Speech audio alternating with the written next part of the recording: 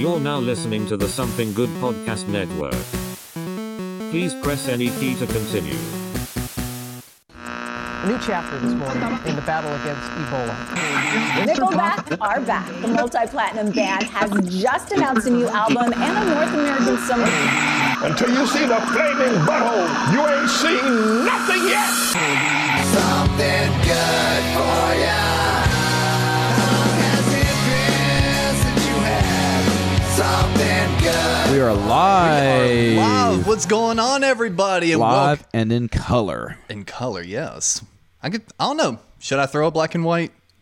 No. Ooh, can you? It's too late. I'm not going to fuck with it now. Welcome, everyone, to this month's episode of the Something Good For You podcast live. Something live for you. Something live for you, indeed. Yes, that's right. As always, I am one of your two co-hosts, Alex Stiff, and sitting beside me is Captain Nunn. What's going on, everybody? Yes. Figured we'd go ahead and hop in here. We've got a few people watching with us. Make sure and comment in the chat. That way we know what is going on with all you guys. And yeah, as always, we've got our voicemail hotline number. We figure we make that a little fun. It is right over here. Yep, there it is. There you go. I'm getting used to it. I have to figure it out. I switched spots. Now I got to refigure it out. It's 513-463-SGFY. If you want to give us a call and get on the show, that'd be awesome. We got people hopping in the discussions already. We can tell them, while that's loading up, we can talk about what the hell's been going on with us. Yeah, we can definitely get into that. The new segment, what the hell's going on with our podcast hosts? What the fuck is going on with us? Yeah, that's a loaded question. I'm actually having to get the voicemail re-downloaded. We hadn't done this in a minute, so I don't know. I might have a few in here waiting for me. There you go. I don't. I get emails if you skip one, so yeah, I would have gotten an email by now, but still. Well, don't be afraid to leave. But we're sitting here chilling, enjoying some. I'm at least enjoying some coffee. I got me, it's Tall Boy party tonight. Everybody got mad at me for not drinking beer last time, so this is for all those, that's for all you hard asses going like, pussy, drink a fucking beer. Well, I mean, you see what you should have done. I know, right? Drank a fucking beer. Y'all peer pressured the fuck out of me. Yeah. So, yeah. Anyway, again, if you want to call in, have some fun with us, 513-463-SGFY. I got it set up right over here. Call up, leave a voicemail message, and you get put on the show. Yep. But yeah, what the hell's been going on with us? If you pay attention to the mainstream, you probably would have noticed that we've not been posting as many episodes now. We have been for the Patreon, of course. Because the Patreon's been loaded. Yeah, the Patreon's been bumping simply because, you guys pay for it. And, we can't, let that go to, shit. But, the free shit, hey, we don't fucking owe you anything, so chill.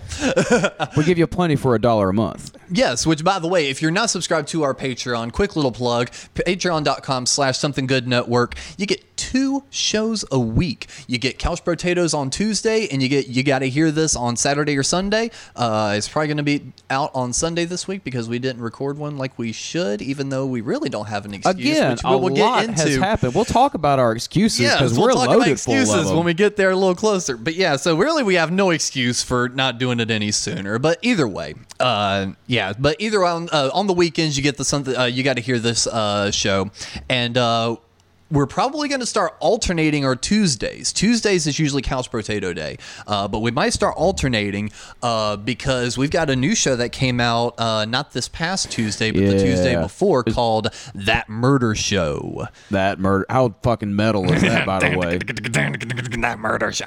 Yeah, but anyway, it's just our fun little take of going into true crime and Yeah, because we like reading about that kind of stuff and just like that.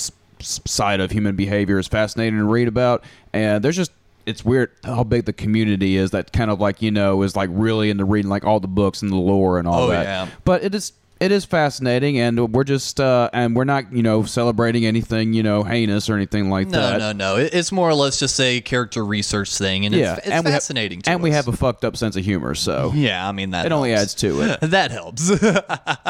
But yeah, so we put that out a couple Tuesdays ago, so we'll probably alternate every other Tuesday, Couch Potato and That Murder Show. Both of those shows are hosted by Chris Morrison, real good buddy of ours, and he brings a whole lot to the table. So totally. Yeah. You hear that, Michelle Ann? just hanging out by your lonesome in the in the chat. comment thread. Yeah, guys, seriously, if you enjoy, definitely interact with us. We don't want this just being, a one-way thing. I mean, sure, we haven't had an episode in a minute, so we've got plenty to talk about even without you. But, that's why we like doing the live streams. Hell, just within this week. Yeah, no shit. Yeah, so, definitely comment along, have some fun with us. Michelle's, of course, having fun. Yes. But yeah, sign up for the Patreon. $1 a month, you get all that shit. $5 a month, you get extra fill-in shit, which that will also tie into shit that's been going on. But you get extra fill-ins material on the $5 tier that we don't post to the main pages, which means, we've been working on maybe some demos or two. So that $5 tier might get a little sample, little snippet of a demo coming out. Who knows? We got all kinds of cool shit in the works. Oh, yeah. So, but the Patreon will be the first to know. And then for the $10 tier, about every 2 to 3 months, you'll get a special little piece of merchandise. We've done t-shirts, did coffee mugs, just got those sent out. And we got a new run of gifts coming out here pretty soon, too. So we like taking care of you. Of course. So, and I'm being completely honest, I'm not exactly sure how long the very intricate or very unique items will go. More often than not, it'll probably be a t-shirt. But hey, every other month you get a t-shirt. I mean, fuck. We'll call it I'm trying to help me figure something out. I want to either make it the t-shirt club or the mug club. I think where every other month they get either a t-shirt or a mug. I say t-shirt because people love having just shit tons of t-shirts around. It's like joining a club or joining a band or joining a fraternity. You get free shit. Yeah, but I love coffee mugs. But I can't be alone in that. You're not actually. You're making me into a fucking coffee mug guy. I'm going in the fucking cupboard, going ooh, I'll have the Kiss one today. Where's my favorite one? Yeah, really. I'm sure there are more of them out there, but I think I'm a t-shirt guy. I was stoked to have this Chip Tooth and Out of Tunes t-shirt that anybody, if y'all can see me over this wording, that's a buddy of mine that sings Chip Tooth. His name's Chip Tooth. That's Cody Robinette. Yep. And he sings country music and plays rock and roll really well. And you should check out Chip Tooth and Out of Tunes on Bandcamp. But t-shirts, yes, this was the first t-shirt from a band I've gotten in 2020. It's kind of weird. Yeah, so I don't know. I think I might kind of turn it into the t-shirt club in a few months after I've got a few more gift ideas I want to get out there to folks that have supported us from the start. But after that, I might wind up making it Discord or Patreon specific in-jokes on t-shirts. The thing about t-shirts, though, is that you can wear those out in public. Really? And stuff. Can you? Out in public. Out in public. You can wear t-shirts? Unlike you can't wear a coffee mug in public. I mean, you're just not trying hard. I guess not. you just got to hook that shit on your belt loop.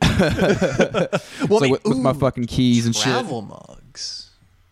Sign up for the Patreon. You'll never know what you get. Yeah, really. We like to get creative. But yeah, so what the fuck has been going on with us? A lot of I was gonna say you technically started it first. I started all this bullshit. You started this shit. I don't know. It was kind of a symbiotic starting, but you crossed your foot over the threshold first. Man, I just been since the fucking pandemic started, I just been getting into the art of writing songs and just figuring out what hooks are and shit like that and what a good pop song should sound like. Just dove into that and wrote out a couple and thought one day as I was finishing them up and cutting demos with Justin Campbell from Violent Life, Violent Death, just for funsies. Just for funsies. Just to hear what they would sound like with guitar layer ideas I had and things like that. They didn't turn out terrible, and I got comfortable kind of, singing melodies on the mic and everything, and I thought, who would like this? This guy from a band called Biters named Tug Smith who makes fucking pop music with rock bands. Yep. It sounded like you said pot music. Pot music. Well, depends on who's listening to it. But no, he dug the songs, and I asked if I could come record with him. I had the budget and he had the time, and it all worked out. Yeah. And well, I was gonna say you really jumped the gun. I mean, what was the first thing you did though? What was it? What you talking? Oh, I quit my job before. Yeah, that was the first thing that started. I pitched those songs. I took what happened first was I took a week off. Yeah. And just kind of filled my week up with shit I wanted to do, like put my songs together with a glorified demo and get more writing done with you guys or writers around town or whatever the hell. Right. And I had more fun doing that, or I had so much fun doing that, just kind of spreading myself out like that, just doing creatively, and then going back into work and just, hating the calamity that it became starting in February before the pandemic. Yeah. But that's neither here nor there. I just had to get the fuck out. Yeah. No, yeah. And that was the interesting thing, is because it was as soon as you quit, I've been slowly getting to the point where I knew I needed to quit my job too. It's like it was becoming soul crushing. It was changing who I was really in the end. And I needed to get the fuck out. And I had been working in the background for about a year almost at this point, off and on really, with Tony Leone. And we have been kind of workshopping a podcast and kind of doing different stuff. Yeah, y'all been doing that for what, a year now, just about? Yeah, just kind of workshopping it and kind of, getting the idea of it together really. And it really just came about to where the stars lined up. He made the right couple sales because he does sales training and things of the sort. And he's got a book coming out, which he's going to need promotion with, which is what I'm good at. And, he wants videos done, which I'm good at, and shit like that. So in the end, it wound up being quit your job, work for me, get a part-time job, and, so we can make up some of the income. But hopefully by that point, you can even get rid of the part-time job and we're going to be, doing good. That's awesome, though. So kind of we were just mainly running on that. And, man, it's like if anyone is watching that is used to work with me, is like, or knew me when I was working there, man, it was. I don't want to say exactly who, when, and where, on the show, so I'll keep it semi-anonymous. So I'm getting to the point where I am ready just to fucking leave, and Cap tells me, he goes, "Hey, I've got that studio time booked with Tuck," and at this point, I had already been decided to do. I was going to do Stiff Media, this and the other, with or without working with Tony. I was going to do it anyway. And I booked some time with Tyler from the Dirt Preachers, which is when we went down to Georgia to do all that. I was doing a lot of filming for it, and by that point, I had already quit my job. And actually, no. I think you quit after we worked at Tyler's. Yeah, right after that. That's what it was. Yeah. So right after that, it's like I had kind of caught the bug a little bit and was just like, oh my God, I really want to do this. So essentially, I talked to Tony, we worked it out, and I told the boss, and I was like, hey, I'd really like to work part-time. I said, you can have me in the mornings, this, that, and the other. I said, but, by mid-afternoon, I need to get out of there. And he was like, no, your position is full-time. And I was like, are you sure, man? He was like, yeah, I'm sure. I was like, all right, well, I guess I'm putting him a 2-week notice then. And it's like, he just kind of stared at me. He's kind of like, what? Yeah. And this was on a Friday. And he goes, I need to talk to some people. And we got Labor Day on Monday. So talk to me on Tuesday. It's like, all right. Tuesday rolls around, literally 5 minutes before I'm about to leave. He was staying late because someone else had quit. Toxic place to work. So he was staying late covering for that guy that had quit. And finally I was just like, dude, I'm about to leave in a few minutes. I got to know what's going on. And I forgot the PS. So on that Friday when I told him, because this is what the lead up was. So you told me all that shit, and I really wanted to go film your stuff at Tux. Yeah, because you were like you weren't sure if you were gonna make it. It was kind of like touch and go as it was coming along. It's like I wasn't sure because I asked you. I said, when are you going to be gone for? And you were like Saturday to Tuesday, and I'm like, ugh, I could probably even get a Tuesday off. I said, but that Monday, I said, that's going to be a bitch. I said, I can never get Mondays off. So he goes, so he's like, well, just let me know even if it's last minute. Well, on that Friday, when I was ready just to put my 2-week notice in, or try to go part-time because I had the job security working for now with Tony. Right. When he was like, well, I'll get back to you on that Tuesday. I was like, okay. And I was walking out the door and I was like, oh yeah, and by the way, said, regardless of what happens, I won't be here on this day and this day. And he was just like, well, we'll just have to make sure that clears up with the schedule. I said, I mean, if it does or not, that's cool. I said, but I just won't be here. Yeah, just I'm just letting you know. cool. So that sounds like a you problem. Yeah, at this point, that's a you problem. Because this motherfucker can pin you in every situation and find the way to get the upper hand. For once, I had the goddamn upper hand. I called the fucking shots for once with this guy, and I'm just like, you can fire me or whatever. At this point, I don't care. I'm letting you know. I won't be there. Mine was just kind of like, I was planning on spreading out like my remaining PTO for like the 2 weeks or whatever, but they won't allow that. So I was like, well, just make my last day tomorrow. So fast forward back to that Tuesday, and he was like, well, we discussed it with a few people, and we all came to the decision that your position is full time. And I was like, man, I said, that really sucks. I said, but I get it. I said, but and I started kind of doing this, and I was like, where's the papers? I said, I guess I'm putting him in 2 weeks. And he was like, oh, just type out a resignation and sign it, this and the other. You can put last Friday, because that was the day that you told us, so you can put that down. I was like, okay, that's cool. I said, real quick though, I said, do I have to work out the 2 weeks? Said, because again, I'm not going to be here on that Monday and Tuesday. I'm just saying, I'm not going to be here. Yeah, you had to get the fuck out. Yeah, I was just like, because at this point, I'm sitting here going, I just want to go have fun. I'm just like, fuck this. I'm not going to be here. And he just kind of looked at me. He was like, I mean, it's up to you. I said, so you're telling me with someone in the room as a witness that I don't have to work out my 2 week? And he was like, yeah, man, it's up to you. I was like, adios, amigos. See ya. Yep. Just walked right out of his office, walked right into my office, typed out a quick little letter, signed it, walked right back in there, slapped it on his desk, went to everything on my desk into my book bag, and walked right out the fucking door. Hell yes. And what the fucked up thing about my job was that my old boss sent me a fucking text message. Really? Like congratulating me. I got a few congratulation texts too, because awesome. Basically, as soon as I got all my stuff off the desk, I say I walked out the door. There was a handful of people still left, so I walked around and said bye to whoever was still left, and like everyone was like, dude, congratulations. Right? I'm so happy for you. What are you going to be doing now?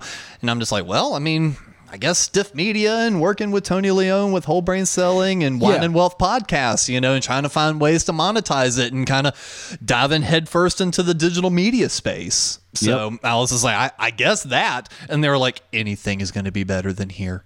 That's kind of how it was where I worked at too. And I can't imagine that being the case with a lot of places. No. In an office like that, I can't imagine, dude. Well, it comes down to poor management. There were so many times that there would be groups of us getting together that was like, with the people here, if we just rearrange their positions, we could have a great team. It's like there wasn't anyone inherently horrible that we worked with. They were just in really bad positions for what they were good at. Yeah, a lot of nepotism about those kind of things where I work. Oh, nepotism ran wild at this spot. I'm not trying to make this a work bitch episode, exactly. but we also haven't talked about this shit in a while, and this has been a long time coming shit. So I mean, it's still a little bit of a catch up. Let's talk about the fun stuff. Well, but just final wrap up, on that, which is, hey, you're looking at two technically unemployed motherfuckers right here, technically by the government standpoint at least. So if you're looking for some guitar work on your record or some extra help with songwriting, trust me, I've been working with the guy for enough years. He's a great songwriter. Anytime I get writer's block, I just come to the guy, and then I'm just like, okay, stop. I got it now. He just starts bubbling with ideas. So hire the guy, help you write some songs. He's got some great licks in his system. And if you want to film the process and get a nice little video made of it after the fact, or need a logo or any of that kind of bullshit, hit me up. Stiff Media on Instagram. I think it's Stiff.Media. I'm not sure. I got to get used to all my handles. Like that. And we're going to get our actual stuff in order better. I'm going to have an actual Stiff Media one-page site where you can hit me up. He's going to have a Captain Nunn one-page site. Where I'm doing some research, because essentially we're doing the same thing, offering a singular service, and we just need a good portal to have people, reach out to us and say, hey, I need you. Yeah. So we'll have all that set up well enough, but in the meantime, just hit up any of our personal inboxes, and we'll do some music or do some editing for you. Pretty much, and we'll put in the work. Yeah. 'Cause God knows we put in the work on anything that we do until it's done right at this point. I mean, hell, give us some money so we can afford some popper stoppers. You've heard Cap this entire episode. We need $30 to get some popper stoppers for the mics. Hell, it's all good. Yeah, so basically I just went, fuck you guys, and decided that that place of employment was no more for me.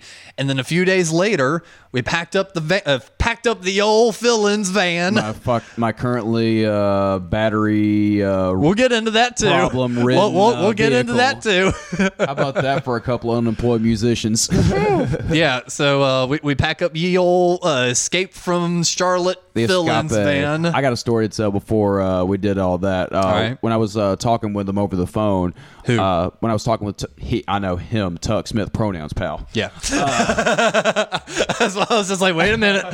I know who you're talking about. Right. No, you don't. He being Tuck Smith, I was talking with him over the phone about getting the studio time or whatever, and I told him I had 2 songs, one being the finished, one being finished and one being a cover idea. And as soon as I threw out a cover idea, I could hear the eyes roll in the back of his head. It was going to be like a deep cut shit from a band that nobody's heard of. But you could hear the groan Yes. through the phone. Like, oh no, I don't record covers. No, his whole thing was like, if I'm going to put my name on it, it's going to be good. Yeah. And he wasn't lying. Yeah. So kind of getting all. So that was even a little bit of a preview for you going into everything. Yeah, exactly. He just said he's going to put me through boot camp. Yeah, and you were, man, because sure enough, we ride on down there, and you guys had a day of pre-pro, which essentially was you on guitar, Tuck on bass, and Joey on drums. Figuring out drum parts for these 2 songs. It's just all guitar, drum, and bass driven music. Yeah, and basically what the tunes was in the process of us demoing new fill-ins material, you just wound up having some really good like powered pop type material. Really got into that kind of writing style and just which they're great songs. It's just and they could have been fill-in songs, but only if we whipped them into shape. They sounded great as it was. So I didn't want to change them much, and I was just like, man, I said, just make out your own stuff, because with your doing, your audio producing and your session work stuff, you also needed kind of a resume of material, being like, hey, this is how my brain works. Here's some songs that I kind of came up with. And part of the whole deal with producing and making records is the whole game is matching up good artists with good songs. Yeah. And that's what a lot of bands and a lot of artists don't realize. In order to get to the next level, you got to have good songs. But dude, everything's subjective. What's a good hardcore song, or what's a good rap song, or what's a good rock song? So you know it when you hear it. Yeah, exactly. That's really what it comes down to. It's just like one of those things where like immediate hooks help, and I'm a sucker for immediate hooks that come from bands like, say, the Beatles or Cheap Trick or Elvis Costello and things like that. Yeah. Yeah, and sure enough, because I was sitting here going, I was like, I only see 3 comments. I know we had to have had more than that, and then sure enough, I just had to scroll. Facebook loves screwing me up when it comes to... hasn't it done this for like the past few episodes? Every time it does this, and it's annoying as hell. Yeah, so it's like I checked Facebook, hilarious. I checked my app just to see. I was like, there's no way. Now, we've been running this long. We've been running 25 minutes. There's ain't no way no one's been commenting yet. Anyone. I was like, how the hell would Tyler not chip in and talk about I'm us? sitting here What's going, up, I'm like, buddy? I know Tyler's watching this. What the fuck? Yeah, what's up, Tyler, David, Michelle, Mama? Yeah, Mama Clayton. So now I can see everyone on there. But yeah, so you guys had a pre-pro day, and the following day we just rolled in and just got started, and yeah, Joey laid out some great drums for you. that's right. We had Joey O'Brien, formerly of Biters, and who currently goes out and tours and records with every other rock and roll band in the country I right think now he's in too. Rambler right now, and I checked his Instagram, and it looks like it says he's playing drums for Gunpowder Gray. And And yes, you on 2 songs, god damn it. Me, motherfucker, me. he had some cool fucking drum parts. I can't wait for y'all Oh to hear yeah, this and shit. the 2 of y'all clicked. Like, when it came to like, kind of figuring stuff out. Yeah, exactly. Because he's a solid, one of the more, when you play with a good drummer, a good solid Oh, yeah. rock and roll drummer like that, it's kind of like playing with somebody like DJ. Oh yeah, absolutely. No, I know exactly what you mean. DJ or Christian or like those like really solid movement guys. Yeah. Yeah, and dude, he cut his drum tracks in like, yeah, no, Tyler. Thanks, Tyler. Yeah. Y'all, you are the tard, not me. Yeah, and I would say he did his drum tracks, those 2 songs, within like what, an hour and a half, 2 hours after the first record button? Probably just in and out in 2 hours, including setup. Yeah. No, it was wicked fast, and tracking all your guitars and bass, you knocked that out pretty quick too. Well, the bass was a whole lot easier because I fucking kept clamming up playing guitar and shit like that. Yeah, so yeah, you knocked out your bass stuff really quick, and then when it came to the guitar, you were tracking one. And one of my favorite things is I had to stop midway through, and Dan and Tuck were both just like, dude, what the fuck? He's like, motherfucker, what are you clawing this shit for? Yeah, it's like, you are clawing this thing like a motherfucker. So, and what it wound up being, because I was even telling Tony about this today, too. I was like, Superjet's going to sound a lot better. And he was like, why? I said, we figured out Cap's tuning problem. I said, it's not that he doesn't know how to tune a guitar. It's just I just thought you had the worst fucking problem tuning guitars. It's just that I thought you could not figure out how to tune a guitar to save your fucking life. Because I can't play like a goddamn caveman. Well, yeah, that's why I'm just sitting here and I'm like, Mikey will just bang the fuck out of his guitar and, knock the strings, loose. But, I'm just sitting here going, I'm like, Cap doesn't do that. He has really good right hand control. He's not knocking these strings loose. What the fuck is going on? And that's the thing. I paid so much attention to my right hand for the longest time that I never really, gave a shit about my left hand for a minute for some reason. Yep. And then Dan and Tuck immediately called it out. They were like, you are clawing that note. What was happening is you were so tense and stressed that you were playing, but while you were playing, your finger was slowly pulling the string down, bending the note. That's just how I played for the longest time, and now at that, and I have shitty guitars at home. Not quote unquote shitty. I don't have good guitars. If that makes any sense. No, because we're poor, jobless musicians. I got a shit ton of guitars. None of them are like super duper like pro ready, but it kind of but that whole experience, like even with like the he said boot camp going into it, and that was the boot camp treatment. It's like fucking Cobra Kai or some shit like that. It was boot camp because he really didn't change your songs at all. No. He was just like, motherfucker, I know what you want this to sound like, and you're not playing it how you want it to sound. No, exactly. And he was just like, this is how you play what you want to play. And then showed you one little trick, and you're just like, oh, fuck. And then like maybe 10 minutes later, he was just like, yep, there's your riff right there. Dan, hit record. Pretty much. No, because he's like... He did a really good job directing you. And he's a really good... he's a solid, just overall, like, brilliant musician, too. Yeah. With theory and, like, how to apply, like, hooky harmonies and things like that. I'm not as... learned, if you will, as far as like theory. I ain't learned that good. I ain't learned that good. I'm from Brownsville, Tennessee. Cut me a break. But no, I had to up my knowledge on theory and up my knowledge on vocal training and things like that too, because I'm a new singer at the same time. This was your first time really in the vocal booth, aside from doing like some whoas and hey and shit Pretty like much. that. No, it was weird because like it was the first time in that practice room. That was the first time I put any of these songs with like a drummer or like a different musician other than me. Right, because the other thing too is, with the fill-ins, I do have a tendency to wind up manhandling that to death, and I've been trying to be a lot more conscious of making sure that everyone kind of has their say a little bit more. But it's something I still work hard on. But with this, I wanted to make positively sure that I wasn't putting my fingers in any of it. So it's like I would hear this motherfucker playing this shit over and over and over here. And I would hear something, and I'm just like, if he would do this. Oh. And I'm just like, no. This is his.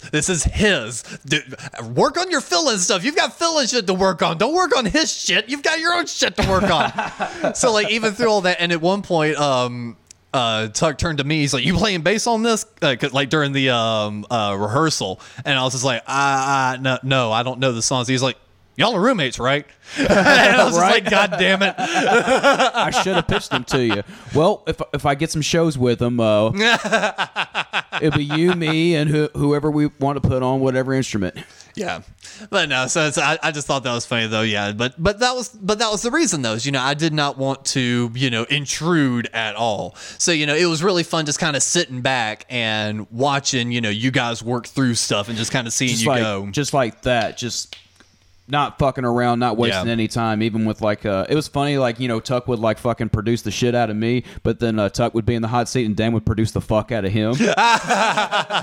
Well, so let's talk about a first here for you. First time in the vocal booth. First time in the vocal booth. So after years of hearing me struggling and going back and forth and doing different shit, how was it on the flip side of that now? I mean, I didn't feel like any pressure by it, other than the fact that I struggled a little bit, getting pitch and things like that correct. But just from riding shotgun on vocal sessions with you for so many years and working with different singers like say Kelsey or other folks I've worked with in Daigle. Charlotte. Yeah, Daigle too. Just kind of knowing how recording vocals works.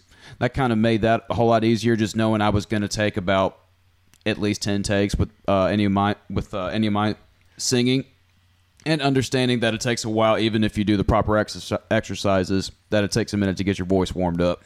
Oh yeah, for sure. And to even kind of give you a little bit of comfort, it's like no one ever gets their vocal on the first 2 or 3 takes. That's your warm up take. Period. I don't know. Even when I was doing when I was cutting vocals for my pre-pro demos over at Justin's, it was the same deal. Yeah, but it always helps if the environment is encouraging when you're doing vocals. Mm-hmm. We worked with when we did Tyler's record. Cole was just wanting a scratch vocal track, and he had never cut a vocal in his life, and he's super nervous because it's a very nerve-wracking thing if you've never been on the mic before, or scared of what it's going to sound like. Mm-hmm. But then once he got comfortable and saw that, we weren't making fun of him and just being like, hey, dude, no, you're figuring it out. Hey, how about something like this? And just kind of helping him out some. By the end of it, he was able to, he felt a lot more comfortable with it. So, yeah, if you're in a situation like we have also been in before where midway through the vocal take, you get a no, that's not right. It gets a little bit hard to, feel enthusiastic when, it only happened to me doing a vocal take. It only happened to me once when I couldn't hit it, and I got kicked out. Well, that was backup vocals. That's true. That doesn't count. Harmonies don't count. You did your main vocal without getting kicked out. Only got kicked out once. I've kicked myself out before. Shit, trying to think of Seriously, there was one time when I was doing everything in my power to make this specific person happy with a vocal take, and nothing I was doing was fucking working. And it's like, and I could see the slight slump midway through, meaning I didn't do what I wanted to hear again. And I remember just taking off the headphones and just walking out of the booth and just being like, nope, hold on. And I disappeared for 10 minutes and came back. I was like, let me do it again. Again, that was just wrong vibes. And it's, like I was saying, it's supposed to be a comfortable environment if you're tracking vocals. And that's one of the reasons also why I had a great time just kind of sitting back, filming, and not feeling the pressure in the studio. Because one, I didn't have to fucking do anything. Eventually, I got pulled in there for tambourine just because I know I can knock that out quick. And we were just under a time frame under that last day, and it was just like, we need to do tambourines quick. And you were just like, he can do it. I'm like, fuck, okay. I wasn't ready to work today, but I guess so. Yeah, see you, Wes. Take it easy, Wes. See you in the Discord, which, by the way, folks, if you want to join up in the Discord, just click that Discord link in the title up there. It's free. It's fun. It's like the old AOL days, and I'm manic, and I jump between subjects really fucking fast. So back to the studio. It was really cool to be back in a studio again, and also in an environment that felt welcoming and open to creativity. Open to creativity, even while on a quote-unquote time crunch. Yes, because things were quickly sussed out. Yeah. There were quick yes and no's. There were a lot of yeses and only a few no's. And you got to be in an environment like that if you're trying to make, quote-unquote hit records. I don't know. We're not making hit records, but good songs. If you're making good songs, you have to go into it with at least that mindset. You do. I agree with that. You want to go in there with and leave with A+ material. Yeah, and I definitely think you walked out there with 2 really fucking A+ songs, and you wouldn't have walked out there with 2 A+ songs if you hadn't have put that time into it beforehand. Exactly, and that's just part of it too. Is just building a nice foundation, and if any tweaking needs to be done here and there, that's just icing on the cake. I learned that from recording Kelsey's record. She just had the songs on a fucking ukulele or an acoustic guitar, and all we did was just fucking add color to it. Yeah, exactly. And doing all that actually got me really fired up because in the background during all of this also, we have been working on new fill-ins material. Yes, we have. I actually been writing some lyrics for the Untitled song today. Cool, because that one's been a bitch. I got a little something on it. Because again, the thing we've bitched about for the last year or so doing this show is the. God, think about that. We're almost up to a year. Or we're almost up to 100. We're almost up to 100 episodes. I was gonna say it's been over a year, brother. Yeah, I know it's been over a year, but we're almost up to 100 episodes. I know it. This is 85, right? It's 85. Right on. It's also part of the reason I've been kind of taking it easy. I want to do something special for 100, and I don't have anything planned yet. And I'm like, we need to take it slow for a little bit, so I got some time to plan this out. Another 15 weeks at least. Yeah, I bought us a little bit more time. Trust me, we're going to do more regular episodes again because, hey, again, we don't have jobs, so we don't have an excuse to not do episodes, which is why I was saying earlier, why we didn't have an excuse for why you got to hear this isn't coming out until Sunday. The Patreon's our fucking tip jar now. Yeah. Patreon.com/somethinggoodnetwork. $1 a month. So many shows extra a week. So many shows. Do it. Yeah, Jared, we're up to like 2 years. Tyler says he gets yelled at every time he records vocals. He should get yelled at every time he walks in a studio. I agree. Yeah, and then he also says, give me melodies and I'll write your lyrics for you. Man, but then that's ghost writing. I like writing my own shit. I like being able to write something that, at least I believe in. At least it's I don't want it to be no 90s emo grunge bullshit lyrics. Oh shit. Yeah. I went there. I'll write you hits. Is it ghostwriting if it's within the band writing lyrics for you? No, because I think that's within the band. That totally works. I agree. No, because yeah, Tyler, tracks are for kids. No, because you wrote lyrics for Hate. Personally, not a whole lot on Time Is Now, but a little here and there on Personally or on I Never Heard of Them. Yeah, I would say about I think I just had bits here and there on a bunch of the songs. I did Dramatic, or I built a skeleton for that one, I think. And yeah, you had musically. lyrics. Yeah. Yeah. Tyler, you've had your episode. He goes, get me on this shit, I'll fight you. Yeah, you had your chance to fight me and you didn't do nothing other than anyway. This is me punching you, Tyler. But yeah, the audio listeners on this after the fact are like, this episode sucks. What is he talking about? You have to be here, man. You've helped out with a good bit of stuff, and then Mikey's done a good bit of writing. So no, I feel that it has to be pretty symbiotic and kind of have everyone involved. I didn't feel more comfortable as a writer until really in the last year or so. Yeah, no, and that makes sense. I don't know, because I was a guitar player first. And we you spend so much time as a guitar player, just trying to be the best guitar player you possibly can be.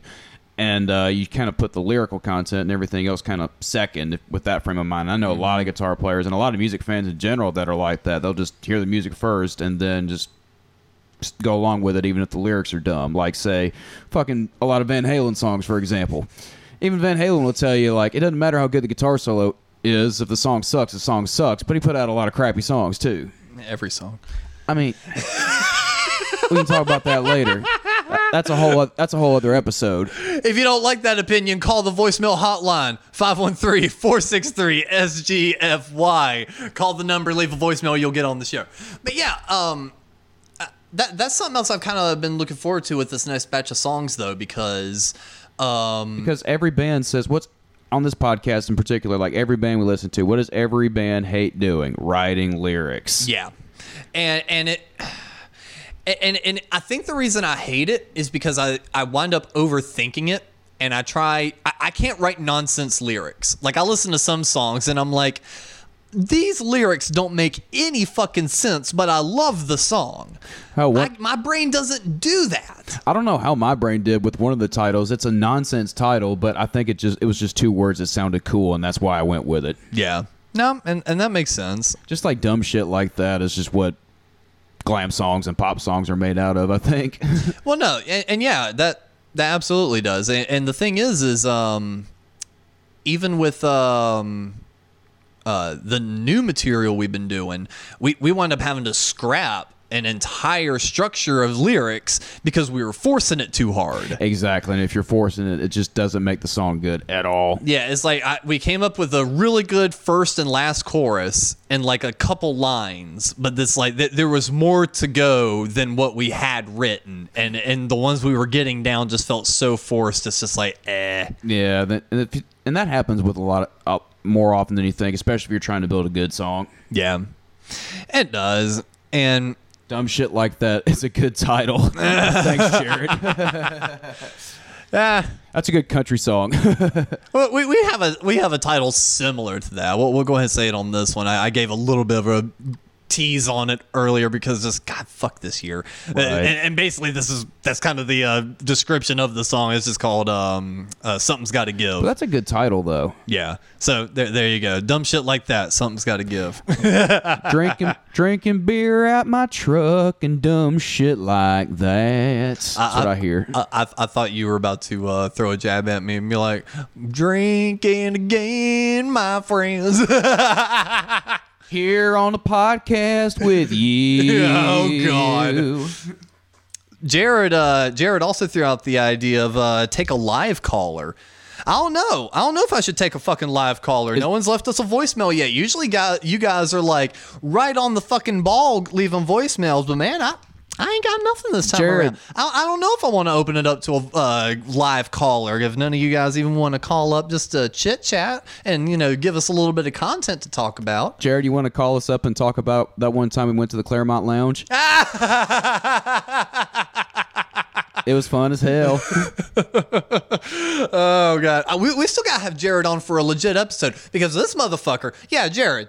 Yeah, you're commenting, so now you're content, motherfucker. This is what happens. All right, this dude, he goes, yeah, man, I'd love to come on the show sometime, but I actually want to have some shit to talk about. Yeah, Body Bags are going to be releasing some new material here soon. Body Bags are crushing it lately. Body Bags will be releasing material here soon, so, I'll hop on when we've got something to do. No. Motherfuckers released 2 EPs since then and still has not come on this goddamn show. I know it. He says he hates his voice, Mr. I'm famous on a record singing background vocals with Dusty too. And he's fucking great. Jared would be a great episode.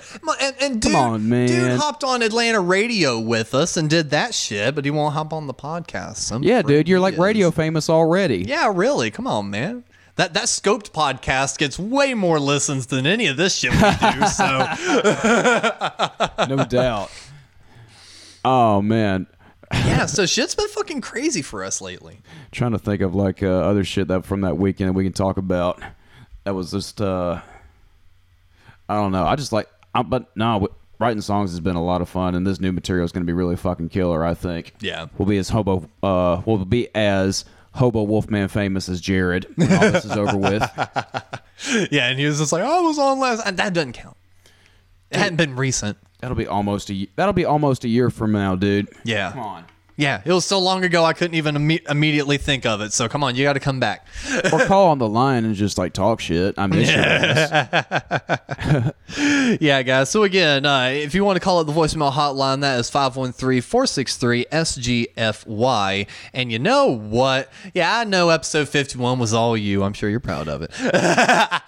Actually, we got some new music that dropped today from one Spaceman. Oh, we'll talk about that in a little bit. That's my backpack. That's my breaking case of emergency content information. We'll definitely go through that. Stellar collection of just A+ cover material from absolutely all your favorite bands. Well, You know what? Including Paul Revere and the Raiders. Well, before we even get into all of that, we do actually have one voicemail, and let's take a wild guess as who left us a voicemail here. Oh boy. Is it not gonna? Oh, man, I have my volume down. Love you. There we go. Let's start that one over. Try shall that we? again. Yeah. Small technical difficulties. It's the first voicemail of the night. You know what, Alex? I just want to come on here and say that you're a fucking bitch. Love you. Yeah, take a wild guess who that could have been. What's up, Tyler?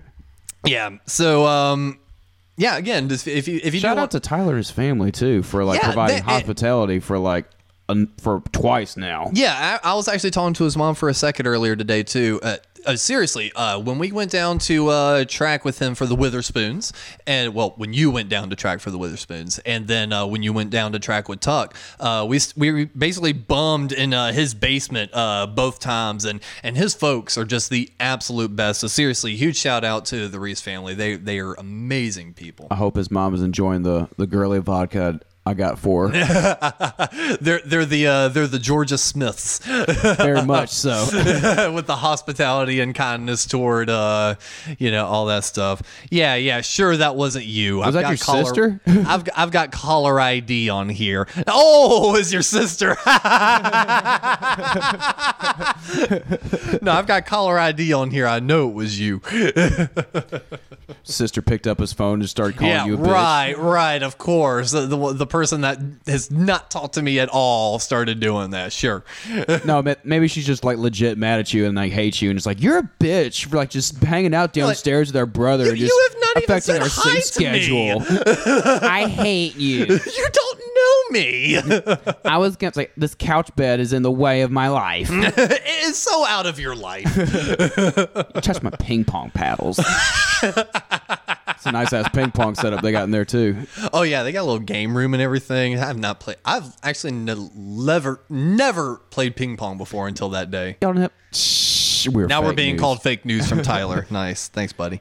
You didn't have like a wait. Did you ever? Like, No, play I gym never or anything had like parents that had a fucking game room, Cap. No, I'm talking about going to school or like. Did you ever go to school when you were? No, I never went to school, Cap. When you were going to public school, did you have like gym and all that?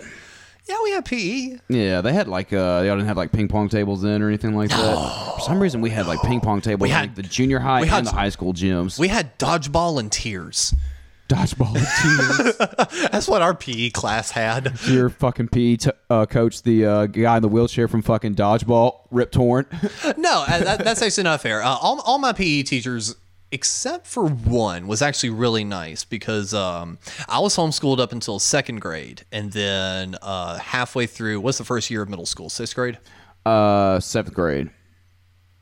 For middle school? Yeah. It was 7th grade for me. You know what? I think in South Carolina, 5th grade was the last year of elementary, and then 6th started middle school. Now that I'm thinking about it. Yeah, well, either way, halfway through whatever the first year of middle school was, I got pulled back out again, did homeschool till the rest of the time till I graduated. And so I only had a short time of PE teachers. Throughout my time in elementary, we had the same PE teacher. And that dude was really cool. He looked like a Chad, but he did not actually act like a Chad. He was like a cool dude.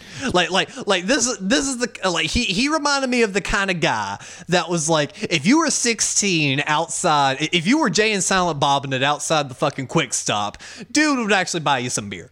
You know, it's like he'd just be like, don't tell your folks, hey, and just walk away, A real Josh Carter. Oh yeah. Okay. Yeah. Thank you. He was very much a Josh Carter. Good spirit about him. But, still didn't tolerate no bullshit in PE. Exactly. Sit the fuck down, all this other stuff. But, he when we were all standing up in line, he'd be like, all right, kids, it's time to do this. We're going to be doing this. And he's like, and I rhyme every time. Oh, and I'm a poet and didn't know it. And just stuff like that. Oh, my God. He would try to make it I don't know fun. about that. He would try to make it fun. Out of all the other sourpusses there, he was actually really nice. Is there a line between being a sourpuss and being just like real extra chipper? He wasn't too chipper. Okay. He wasn't too chipper. But then in middle school, my PE teacher was Steven Tyler. Seriously, a lesbian that looked exactly like fucking Steven Tyler, That's dude. hilarious. Wide ass fucking mouth, had the fucking I thought you meant like strut and everything. I thought you meant like the actual name was Steven Tyler. No, it was this very much butch lesbian that looked exactly like fucking Steven Tyler, and that's all I could think of the entire time. I worked with a guy named who's a white guy named Chris Rock. Oh, I worked with a guy named OJ. Oh shit! I'm sure he didn't get teased at all growing up. Oh God. No, the guy Chris Rock I worked with told me a story one time about actually going to see Chris Rock and going up to the box office and getting his ID checked, and the guy behind the ticket booth going, "No way." How is that so hard for him to get though? Be like, yeah, I mean, Or no, he's just probably just like, I know at that point. but yeah, so that, and I really didn't. In elementary school, you had to fucking do PE. I found out. I loved PE. I didn't. I was a nerd. I wanted to sit. I was a outside and nerd play too, but dodgeball was fun. Fuck that. We were redneck boys from West Tennessee. We loved dodgeball.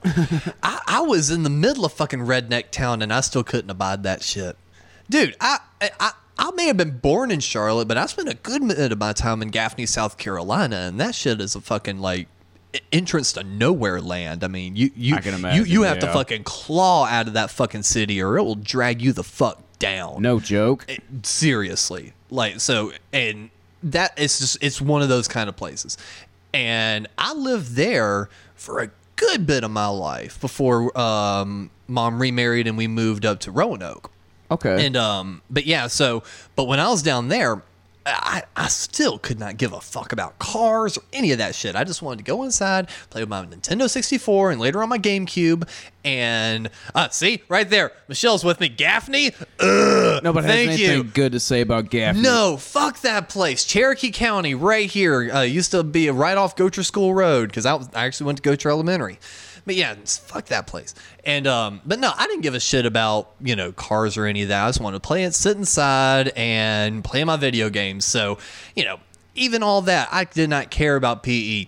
And I made this another nerdy friend. I can barely remember his name. I think I remember his last name. I don't want to give it out. But we were sitting up in the bleachers, and this motherfucker didn't have an excuse. He was a string bean, but I was a little fatty. And this little fatty did not feel like doing PE anymore. And he hit me to the information of, well, PE is elective. I'm like, what? I think it was mandatory for us. And I was like, what do you mean? He goes, you can fail PE and you'll still graduate. I was like, no. I was like, really? I mean, but of course, it's just... Well, that blew my fucking mind as a kid. I was like, wait a minute. You mean to tell me I can tell them I'm not going to do it and they can't make me do it? And he's like, nah, dude. It's like, holy shit. That sounds like a South Park episode. Hey, it really was. It's really what it felt like. I was just like, holy shit, you got to be kidding me. And this was before fucking cell phones, so it's not even like I had a reason. I just didn't want to fucking do it. I'd rather sit and do nothing than do PE. I was about to ask, would you just ditch PE, just go hang out in the fucking parking lot or something? No, like we that? still no. So this was the rule. If we didn't want to do PE, that was fine, but we had to sit up in the bleachers. Okay. We couldn't leave. So even though, we couldn't leave, sitting up in those fucking bleachers talking with my one semi-buddy was way better than fucking sitting. And we would make fun of them, too. We'd be sitting up there and be like, look at them, all them doing those jumping jacks. Actually, now that you mention it, I think it was about like 3 or 4 of us that would do things like that, or the rest of the class would do like more like strenuous activities and shit like that. Then the three or four of us would be sitting in the bleachers playing with our fucking Pokemon cards and shit like that. Yep. No, I think the rule was we had to do like certain warm-ups. Mm-hmm. Like I don't think jumping jacks were included in that, but like certain stretches. Like we had to at least do the stretches. But then when it came to like doing the sit-ups and jumping jacks and pull-ups and shit, just at that point, that's when you were allowed to elect out. And I was just like, hey, back up to the bleachers. Just picturing like every other kid just kind of like half-assing it. Oh, yeah, no. I had an ass full of PE in elementary school of motherfuckers making me run around the fucking I was just say doing gym. laps and shit like that. Yeah, fuck that. I was done. When I found out I didn't have to do that shit anymore, I was just like, if this doesn't count toward my education, fuck this. I'm just picturing like kids these days like doing laps around the gym. You know how like gym teachers don't give a fuck if you're walking or running. Just picturing little kids with little cell phones now, just kind of walking. Little kids with little cell phones. You know, opposed to little kids with big cell phones. You know what? Or big kids with little cell phones. I know a lot of big kids with little cell phones. Big kid with a little cell phone. It's like that episode of fucking SNL with Will Ferrell with a tiny phone. For those that are just listening, I'm gonna annoy the hell out of you right now. It goes like this. Yep. Slowly opens up this tiny ass little flip phone. Hello. Yeah. So, and man, it's so weird because all of that just feels like so far away. Like, have you ever thought back to like, because you still probably have vivid memories of like elementary and like middle school days. I think about that a lot, and I think we're the first full-on generation that where everybody we can look at like most people our age, and we can all agree that we've watched a porno on the internet. That's a random thing to pull, but okay. Explain. Or that was like super early. Explain. Or that access was super early in our lives, you know? Yes. Where, like when people took advantage of it. And it's like one of those deals as you get older, which is like, wow, we were exposed to shit like that very easily at a very young age. All right. Well, since you broached that topic, how old were you when you saw your first porno? Because I'm assuming you saw your first pair of titties online. I think it was, yeah, something like that. Or, your first legit porno online. It was like 6th grade, 7th grade, something like that. Oh, damn. I had you beat, bro. Oh, yeah? 3rd grade. Oh, damn. Blew your fragile little mind, didn't it? Oh, bro. I was just like, wait a minute. You know what? Shit. You know what I mean, though? Like, our parents and stuff like that never put up with shit, didn't have that when they were kids. Oh, yeah. No, seriously. It was like 3rd or 4th grade for me. I figured that out quick. And I was like, yes. Oh, yeah. It's just kind of like, oh, that's okay. My fucking, my best friend, one of my best friends, growing up, his mom was my sex ed teacher in 6th grade. So I was sitting there just watching on like, Mama Garrett hadn't told me about any of this.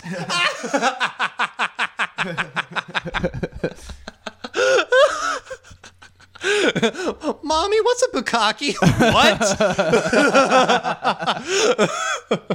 And it's just like growing up with a bunch of redneck boys too. So it's just all kinds of just fucked up lingo and fucked up terms regarding all this kind of stuff too. Were any of the kids always bragging about shit that in retrospect you're less like, no, that never happened to you? Of course. Oh my God, yeah. There were Yep, horror movie titties too. Good call, Jared. Yeah. And that's why I clarified earlier, because I was sitting here and I was like, no. I remember seeing boobs on other things before, but movies and things like that. Online was the first time seeing like legit going at it. Look at what this show has been reduced to. Everybody's talking about my first pair of boobs was. Well, I mean, come on, it's something good for you. Boobs are good. Ladies, first pair of boobs. No, I was kidding. But no, that was that era where everything was just like, everything was hypersexualized too. This was like the era of fucking like where WWE was just like basically porno at that point too, and Howard Stern being on TV and shit like that. Oh yeah. No, I remember there were even kids like in 3rd and 4th grade talking about like, I went to the roller rink and this girl took me in the bathroom. Oh yeah, just and like did this, that, and the other, yada yada yada, censor. Outlandish shit. Yeah, and I'm just sitting here going like, my first thought is just like, whoa. But then also like, there's no way. He's like, yeah. Exactly. Like, that's what kids do. They just try to one up you and shit. Like but then I'm also sitting here going, but then it's like it always twinges in the back of your head going, But what if? But maybe it did happen. Why would he lie about it? But then of course he would lie about it. And me and all my friends have been going to school together since we were in kindergarten. Like, we all grew up together, and like, everybody's starting to date each other. It feels kind of weird for a minute. Especially when they talk about fucked up shit like that as teenagers. Yeah, that was one thing I was able to thankfully avoid to a point. Since I wound up not really...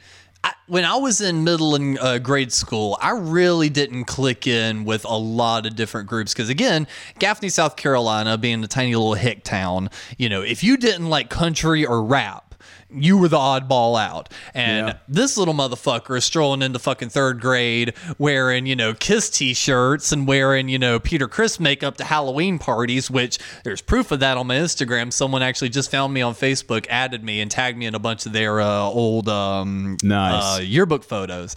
And that was one of them I saw. And looking at the background closely, I was able to slowly figure out it had to be some sort of like school function. And yeah, I'm in a Kiss t-shirt with Peter Criss makeup on, and so it's just like this motherfucker strolling into a bunch of hicks and wannabe rappers. Yeah. I, of course, did not, get along with fucking anyone there. And then by middle school, I found punk rock. So now this motherfucker's coming in with fucking bleach blonde hair, ripped up jeans, and a Ramones t-shirt, and everyone else is wearing saggy jeans and baggy shirts. And I'm just like, great, I still don't fit in. No. So I wound up not really making a lot of friends that I wound up getting to the point of feeling affected if they dated each other. That didn't really happen until my friend group in Wingate we all started hanging out some. Gotcha. The Ward the Ward kids, Dalton, Basically, and Mikey, Steven, and a bunch of all of those people. Some of the girls that were hanging around at that time started kind of bouncing. And then that's when it got a little weird, because then it was just like, ooh, wait a minute. Like a year ago, you were dating, like so-and-so was dating her, and now you are. And it kind of... That's what happens in scenes. It made it a little weird for a minute. That's what happens in scenes. They become little high school fucking cliques. Yeah. Everybody's getting together with each other, and things get weird and shit. Yeah. And it's like, technically it shouldn't. No, it definitely shouldn't. But I ain't there yet. No. I ain't there yet. No, but that shit just happens in scenes, whether people want it to happen or not. Yeah. It's weird, man. I went for years and didn't even think about Gaffney or like any of that stuff that, went on back then. But like within the last week or so, I've decided to like pull up Google Maps and like kind of see if there was certain little areas I could still see, and just other little random stuff. And then, like I said, getting tagged in those old yearbook photos from like second, third, and fourth grade. Oh yeah, I'll get shit like that every now and then It's too. just really weird how like within the last week or so, a bunch of stuff has lined up to where, I have to think about it more.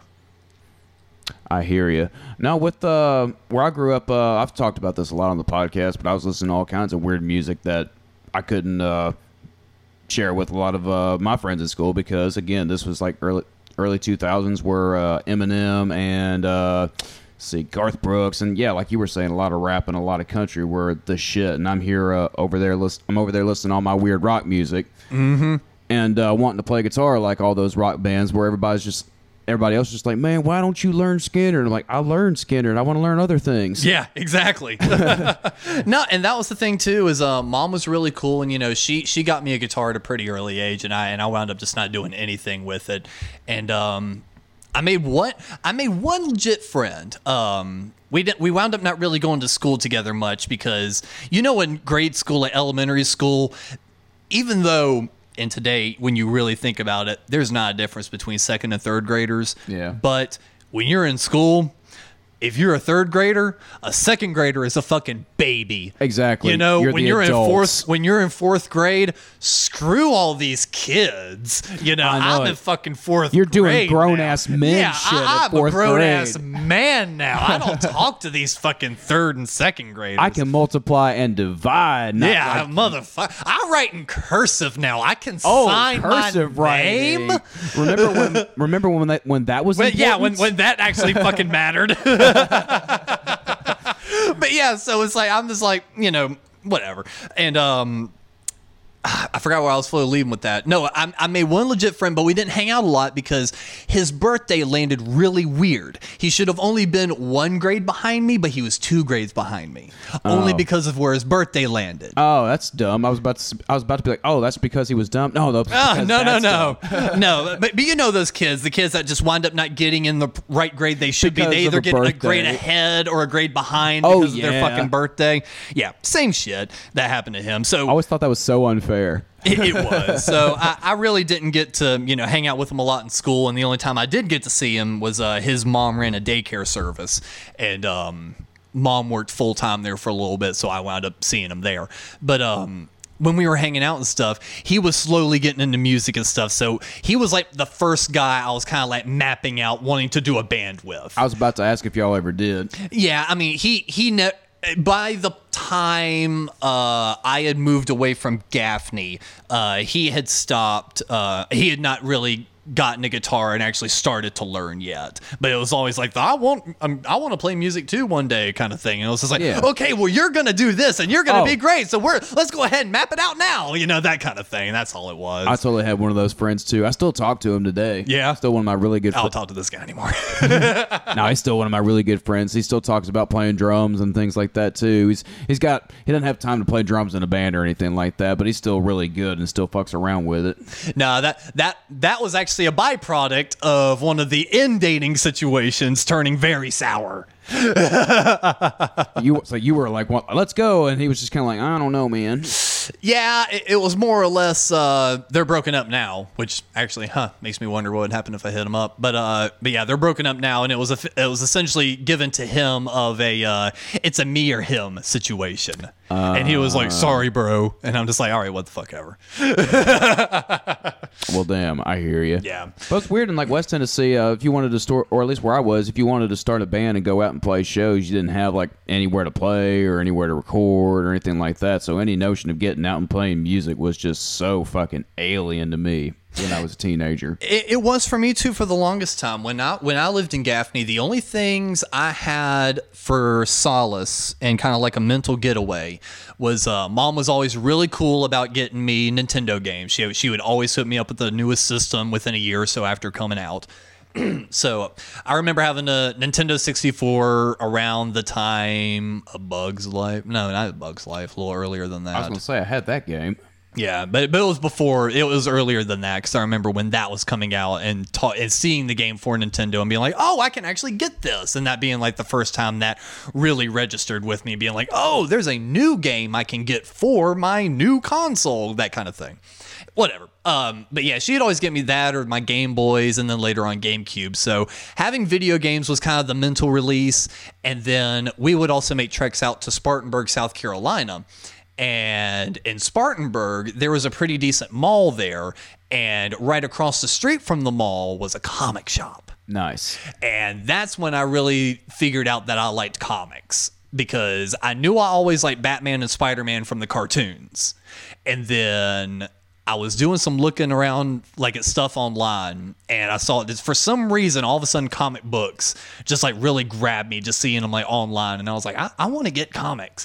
And I remember going to like Food Lion and trying to pick up a couple from the newsstands there, but then like wanting old issues. Right. And then seeing that place and just begging mommy, like, let me go in there, knowing that this was about to be a money pit, trying to persuade me to not, but just eventually giving in. And like, right. I remember as soon as I walked in, it's like, it could not have been a more perfect comic shop experience.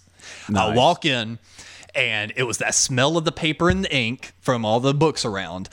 But the guy at the counter was just kind of leaned up against it, reading a Wizard. I remember that because I remember sitting here going and trying to figure out, I was like, is that magazine about wizards? I don't care about wizards. Why has it got comic book stuff on it, though? That's not a wizard. You know, it's just a different shit like that. Trying to now figure my way out in this new little world I've stumbled into.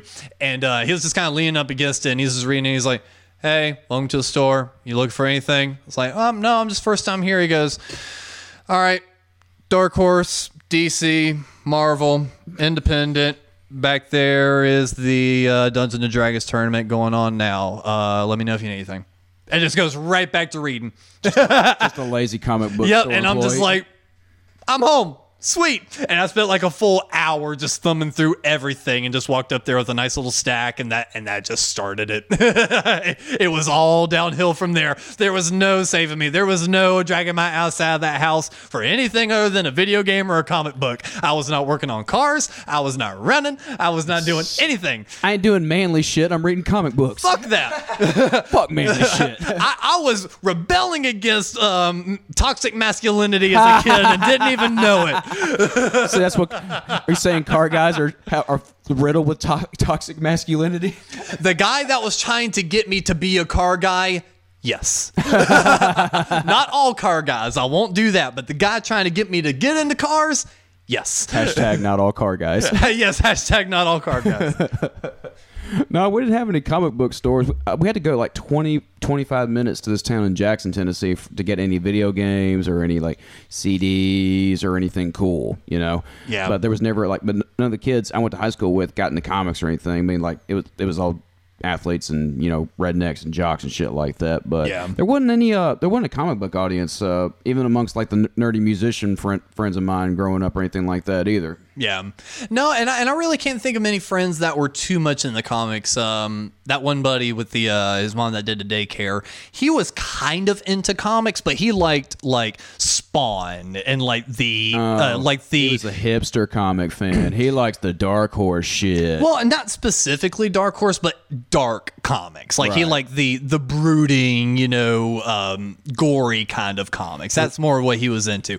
I wanted to read Spider-Man. Yeah. You know, I wanted, you know, I don't want to know the complications of the characters in the Watchmen and how they're sociopaths. I want my, milk and cookie Spider-Man adventures. Yeah, I want poor old Peter Parker that can't, you know, pay his fucking bills, you know, can't keep his fucking relationships balanced, but still has to fucking save New York, you know, from petty crime and, you know, evil scientists. That's what I want to read about. You know, it's a semi everyman story with a little bit of extra sci-fi in it. And that's what I'm interested in. I'm not interested in fucking, you know, all this blood and gore stuff, especially as a kid. So I really didn't have a comic confidant either. Right. And that's why I'm not hating over this big Marvel and DC trend right now. It's like I'm happy. It's like I would have killed for this amount of fucking love for all this when I was getting into it. Well, this is the new. It's the new version of what people were reading in the 70s and 80s in regards to like say Pulp Fiction novels or graphic novels or things like that. It's new. It's just the new. It's just part of the zeitgeist now at this point, where like everybody knows what all this stuff is, and it's just part of like American culture at this point. Yeah, it really is. And it's like that. Those are the things I can really pull from childhood that really shaped me: video games, comic books, and Star Wars, and music. Later on, a lot of video games when I was a kid too, and the video games kind of led me down all kinds of franchise rabbit holes when I was a kid, particularly Star Wars and Godzilla. And that was a weird thing. Is like I find tendencies in myself now that once I find something, I kind of just stick with it. It becomes my thing. I do that too. Even as a kid, I was like that, man. It's like I for some reason have not grown out of anything I wound up liking as a kid. Like everyone always was like, "Oh, you'll grow out of that stuff." It's like, no. Mom took me to saw A New Hope in theaters, and I puked from the amount of butter that was on the popcorn that I was shoving down my gullet, and I was so excited. And that fucking last scene where fucking, I think it's Han shoots Vader's ship, and he goes spinning into space. That scene, seeing that on the fucking re-release that came out, I'm just like, uh-oh, it's coming up. And so it's like, that should have been, you know, maybe a traumatizing moment for me. No, it has me hooked for life. I don't know if you can see on the screen. Yeah, I was able to poke it up high enough. It's like it's on me for life. He's a tiny little stormtrooper. A little stormtrooper head. It's like that is forever ingrained with me. Mom tried hiding Kiss from me. It's like I remember coming out of my room one day, kind of knowing the music and just being like, "Oh, what are you watching?" She's like, "Go back to your room." It's like, "What is this?" She goes, "Go back to your room." I'm like, "But I want to No. Yeah, basically, I'm just like, "But I want to know what this is." I'm like, "It looks really cool." It's like, no, fuck. He was in the comics and video games. I knew he was gonna like this shit. I think I got into Kiss. It's a new obsession. And I think I gravitated towards my obsession with that because of the Godzilla monster thing. Mm-hmm. It's just 4 monsters, but with guitars. And same thing even happened as a kid. My first console was a Nintendo console. Mine was too. After that, I was not interested in anything else. I was not interested in PlayStation, Xbox, I would go to Sega, any of that. I would go to my friends' houses and play their PlayStations and be like, "When am I gonna get one?" Well, that was the thing. That daycare place I'd go to, they had a 64, a Genesis, and a PlayStation. and he would play the PlayStation all the time. Spyro, Crash, all of that stuff. I had all that stuff. I'd play it with him, and I did not have as much fun as when I went home and plugged in Super Smash Brothers or Super Mario World or Mario 3. It's like Crash Bandicoot is not fun. It's not. Especially if you play as an adult. Especially if you play as an adult, you're dying like every 3 tries, and you're like, you know what? Fuck this. Yeah, seriously. Seriously, hot take. Spyro and Crash, I never enjoyed. And even to this day. An ex of mine loves Spyro, and she got the redone collection. So I was like, all right, cool. Shit too. Yeah, so, I was like, all right, cool, I'll watch it some. And I was watching, I was like, oh, this seems kind of fun. Played it for 5 minutes, gave it back to her. I was like, yeah, have fun. I loved that shit. That was my favorite game series when I was a kid, for sure. See, I couldn't. The stiff could not abide. I love the the platform style with everything when I was a kid too. The platform style of playing games. And I did too. And that's why I like the side scrollers like Mario and then Mario. Yeah, you just got the Mario collection today. Yes, and that was I put that out on my Instagram too, just being like, if the live stream is late tonight, here's why. We'll talk about that in a minute. But no, the Nintendo 64 and the NES were the first consoles I really played, and just after that, I just playing the other games as an adult. I'll put on Sonic 1 and 2 every so often.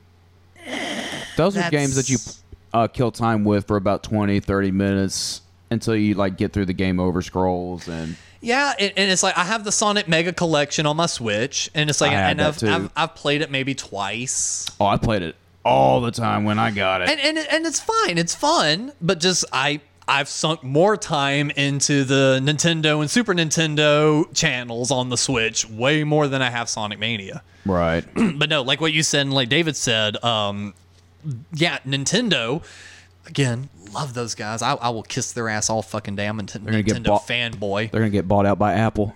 I'm not going down that rabbit hole again. But no, the Super Mario 3D collection, the All-Stars collection came out, and I was fucking excited about that. A lot of people were bitching about it. I couldn't give a fuck because, one, I was actually able to grab a physical copy, and I didn't have to fight anyone for it. That was nice. Which, by the way, it wasn't until the other day did Amazon actually sell out. So everyone going, oh, they're all going to sell out and all the scalpers are going to get them. Bro, I bought it 2 days after they announced it on Amazon. I was going to say, it's this turnaround was really quick. Yeah, it's I bought it 2 days after it was announced on Amazon, and I was still able to get a copy. I mean, Jared was talking about running out to the store and getting a copy today. I mean, it's going to be available for a while. Chill. It's not like the NES Classic where they're just one shipment, that's it. It's no, they're making these until March. Chill. You can get a copy. But no, so it's I wound up getting that in today, and all 3 of those games I have just sunk so much time into. That's how I was with the Spyro games. That's why I played the fuck out of those new versions when they first came out. Mm-hmm. But no, I don't know why people are bitching about it. It's a $60 collection, and you get 3 full-sized 3D platforming games. And it's those games individually were anywhere between $40 to $60 when they were new. Easily. And now you're getting 3 of them with not updated graphics, but uncompressed graphics. And on a collection for $60? And I have never hit pay on Amazon with a smile on my face for a $60 total more in my life. I'm just this is so... If it was Mario 64 alone for fucking $60, I may have hesitated a little bit, but I probably would have still bought it because that game alone was worth the price of admission, not including Mario Sunshine and Galaxy. Was those... there's a lot of replay value in all 3 of those games, too? To me, there is. I think there's a ton of replay value in them. I mean, Mario 64, I mean, there are so many levels to go through on that. And then even after you go through them, you can collect 100 coins in each one, all this other shit. Mario Sunshine, that's a huge, you're running around an entire island cleaning cleaning up all that gunk and shit. There's a bunch of different stuff you can do on that. And then Galaxy, I mean, that was the Wii game, and there was a ton of stuff packed in that. So it's like there is a ton of content in all 3 of those games. And as a Mario fan, it just makes you super stoked. Oh, absolutely. I made a post about it earlier. It's like the only real games I've purchased for the Switch have been Mario Kart, which was preloaded when I bought the system. That was a good fucking idea on their end. Yeah. And then I bought the Jay and Silent Bob Mall Brawl for $15. That's actually pretty sneaky fun. Oh, yeah. It's just like a classic Nintendo NES style side-scroller beat-em-up Double Dragon type thing. It's a lot of fun. Yeah. And then I forgot I actually purchased Sonic Mania until I started talking about it just now. That's how little I played it. But no, I'm just sitting here going, I'm like, those are the only 2 to 3 games I've actually purchased. This is the 3rd game, the actual first physical copy of a Nintendo Switch game I've purchased.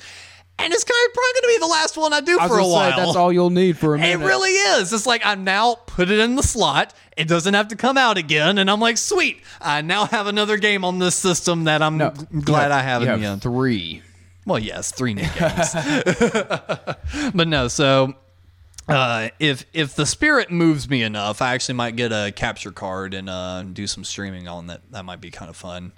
Pull a Johnny G. I was going to say, do a little Twitch stream with you playing any of those games on his feed. Yeah, but no, I'd do my own feed. I'd do some good feed here. Getting to there you go. Kind of bleed into the Twitch community some. I don't know if I'd want to step into Twitch much, but I'd at least do it on Facebook. Yeah, Facebook's got to be good for something at some point. David, I'm not going to lie. It did run across my mind for a split second. For a split second. David comments, he goes, first physical Switch game, taste test. Do you know the drama and controversy around all that? Actually, no, I don't. Okay. So it's no secret. Nintendo is, very much a family type game company. Right. They like you to be able to play with friends, and a lot of their games, they have very easy games and games geared toward more, children. So because they know that children are going to be handling these cartridges, these tiny little cartridges that can be easily swallowed, they were trying to think of something they could do to help prevent it some. And they actually sprayed them with a bitter agent. Okay. So if you try to taste it, it tastes horrible. So was the problem just people were just fucking chomping into it and just fucking thinking... That's the question. Yeah, really. What warranted? I don't know who the first guy was. That was just like, exactly. I got my new Nintendo Switch game. I don't know which window licker decided to do that first. Jared brings up a good point. Is it just kids just being idiots, just fucking right? But so let's okay. We'll go down that rabbit hole. We'll go down that path first. Let's assume it was a kid first. The kid was probably doing it in secret. Because, they probably know. Don't put this in your mouth. What do they do at that point? Do they lick it and start going, it tastes bad, and they go tattle on themselves? Yeah, really. No, kids don't fucking tattle on themselves, especially if they feel like they've screwed up that bad. It had to be an adult that figured it out. Which then leads me down a different path, which is, what fucking adult licked the game cartridge? You know what this looks like? It looks like it could be edible at least right here. Oh, you know what? No. David's telling us to test it out on stream. I touch it to our tongue like a 9-volt battery. I'm not doing that. You don't want to lick a brand new Switch cartridge cap? You can lick it first. Ooh. I'll take the sloppy seconds on the cartridge. Ew, not during COVID times. What are you crazy? David's trying to get us killed. Oh, I know, right? David's like, fuck, they said Twitch. He's going to be moving it on my court. We can't have this. Take out the Something Good crew now. Take them out now. Kill them with COVID. It's going to be the next fucking They Live movie. Kill them with COVID. Yeah. So no, out of all the other random bullshit that fucking this year is thrown at us, because fuck this year, at least I can go back and revisit my days of playing video games. And man, ain't nothing wrong with that. And have you ever revisited something you've not seen, heard, or seen in a long time, and you can actually smell or taste where you were back then. Absolutely. Dude, I played a couple minutes of Mario 64, and then I played a few minutes of Sunshine. And I've legit not played Sunshine in years because I beat it. And I was just one of those kids. It's like after I beat the game, I quit playing it. So it's like I beat it, and I've not played it since at least before moving to Roanoke. Has it felt like... So at least before I was 16, so well over 10 years since I played this game. And I started playing it some, and no lie, a certain note started playing, or like I got to a certain point in the town and the music changed. And dead serious, I tasted an old soda pop that I used to drink back then, and I could smell my usual like chicken breasts that I used to microwave like for lunches and stuff. It took me right back, and it was so freaky. Were you just like nailing the gameplay like you never stopped? It took a minute. Mario 64, I picked up immediately. I was gonna say. Within like literally a minute of just running around the courtyard and jumping and just doing the backflips and stuff and kind of getting back integrated with it. Picked that one up like it was nothing. I know I'm going to breeze through that one again, but getting used to the controls in Sunshine, I'm slowly getting there, but it's taken a little bit to get back into that one. I remember that one being really hard the few times I played it. It's hard mainly because you just have to direct the water. Yeah. People don't give a fuck about this. Oh, I know. It's the best podcast ever, isn't it? Well, man, we've just not had a chit-chat episode. And it's at least fun to, kind of hang out with the chat. As much time as we spent together this month, like doing a studio time and like filming and recording and shit like that, we really haven't like talked, just like shot the breeze like that in a minute. No, and I think it's kind of a subconscious thing of we know we need to do episodes. So it's like kind of save some of the generalized chit chat for that almost. Yeah. I don't know. It still works. I actually I didn't think about it like that. I figure we'd be talking more about like what we did, but we talk about that at length, on car rides and shit like that, you know? Well, I feels like we kind of at the beginning of the show kind of covered everything we've been doing. We talked about Stiff Media, and you doing your all your recording and session work and such, trying to figure out the industry, really. Yeah. So we kind of promoted that and talked about that a little bit. What I'm hoping to do later on with Hobo Wolfman Records is to do a little bit more leg for them and legwork for them, like doing some label work and shit like that. Yeah. Speaking of which, y'all should totally check out the new Poison Boys releases that they just dropped today. They're pretty damn killer. If you like Raw Power era Stooges, it's right up your alley. Now, it was cool as hell. I heard months ago from Danny, like at the beginning of the year, he was like, yeah, Poison Boys are going to put out their new 7-inch through us. And it's like, for a split second, I was just sitting here going, I was like, oh, fuck yeah, Poison Boys are going to be label mates. This is fucking awesome. Right? I even like pitched it to like some guys that are like kind of in the network of, promotion that promotes this kind of music, trying to pitch it to them, and they're just like, oh yeah, I got my copy a while ago. And I'm like, oh, okay, well, good. I'm glad this is getting out. Mm-hmm, absolutely. I got some cool ass fucking colored vinyl that Third Man Records pressing put out. Just the pressing. Yes. But people still buy that shit like hotcakes. Yeah, people pay attention to that label. They put out really good stuff. They used to have like there was a record store in Knoxville I used to go to that just had their own little Third Man section. Really? It was that fucking bonkers at that point. It was just still like relatively fresh then, and everybody was doing releases through them. Neil Young, even Conan O'Brien put out a fucking 7-inch through Third Man. Shit. Well, no, and Danny was really impressed with their work and how well everything turned out. So I have a feeling that that won't be the last bit of vinyl that gets shipped through that store through Third Man Pressing. I believe so. Take that as you will. Yes. No, and Jared also brings up a good point, which is make sure you drop off the baby make sure you drop the baby penguin off the cliff after you return it to the mom in the first snow level in 64. Yes, you have to be a masochistic motherfucker to that little poor penguin. Right. And yeah, Sleep's latest album was on Third Man Records. Cap had no comment to that. He's like, yeah, Sleep. I know that, man. I don't know this game, but I know that, I don't know this game at all, but yeah, penguins and shit. Yeah.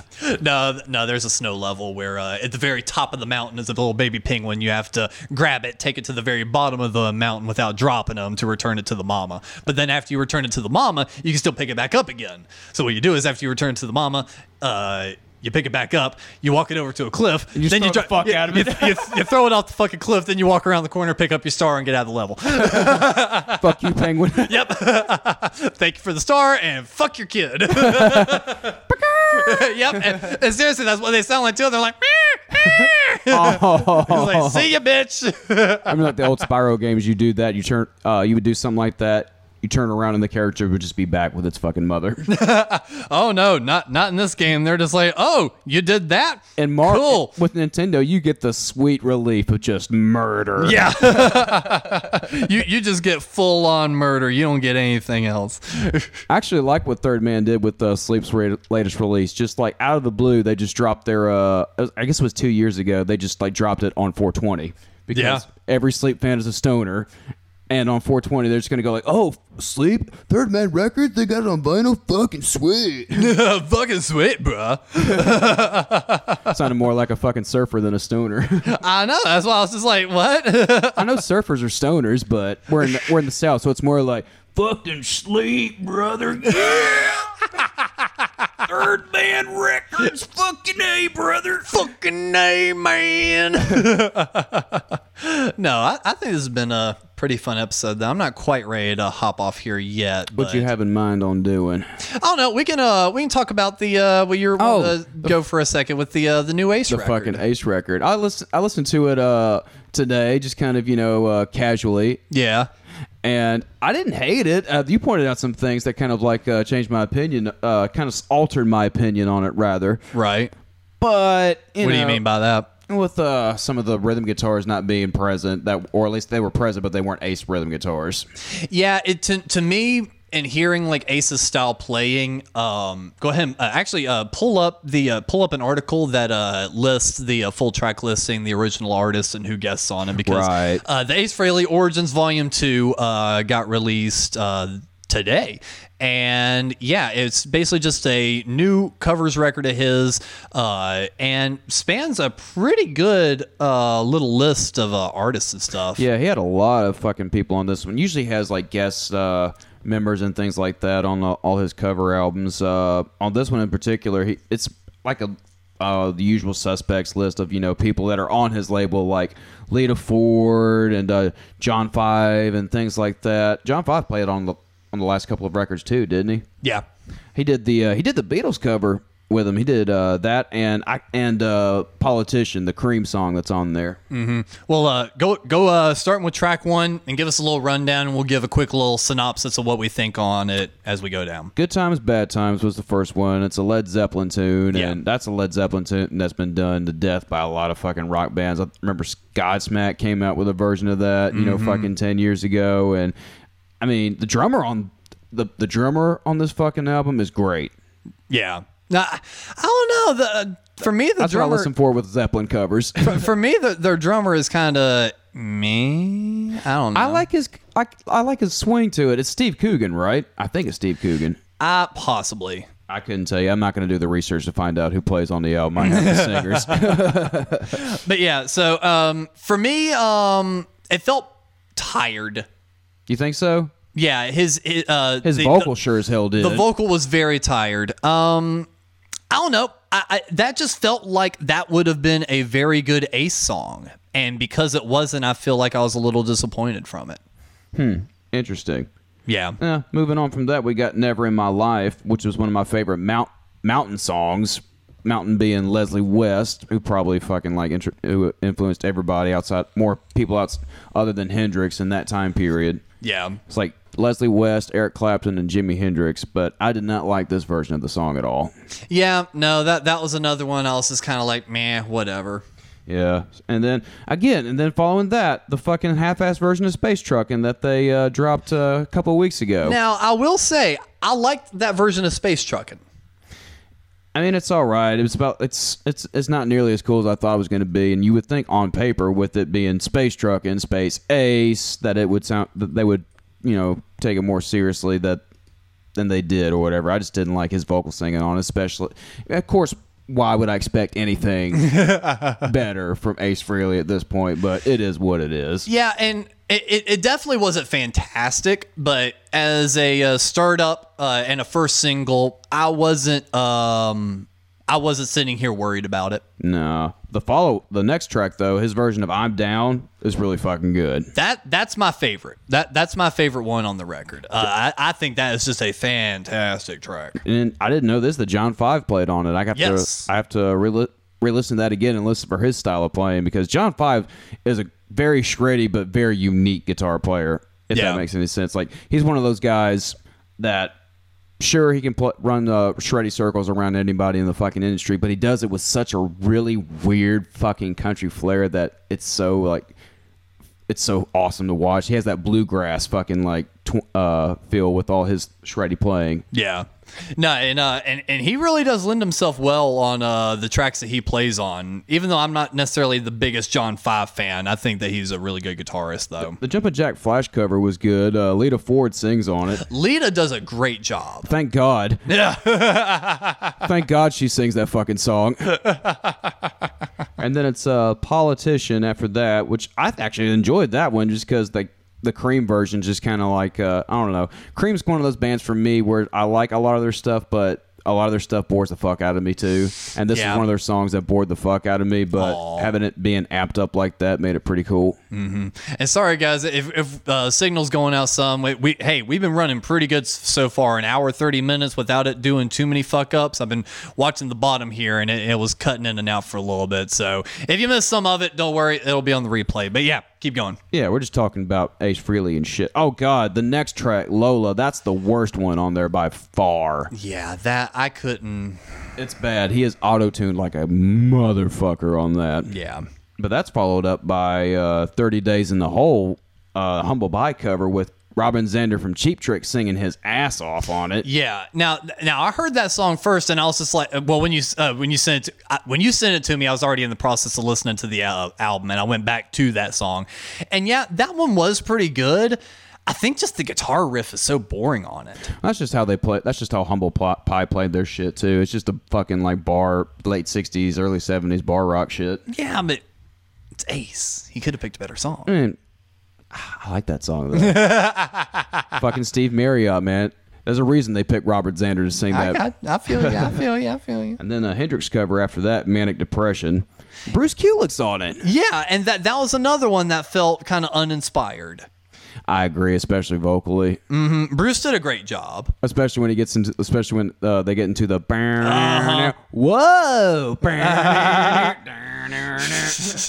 It was pretty fucking weak, and I'm not a Paul Revere and the Raiders fan at all. I'm not 100 years old, so. The Kicks track, I can take it or leave it. Yeah, that one didn't offend me. Same with We Gotta Get Out of This Place. I could take or leave that one too, and I know that song, better than Kicks, obviously. Yeah, I honestly couldn't play those songs in my head right now, those Ace versions at all. No, those just kind of ran together, and well, now that we're talking about it, fuck this album. Because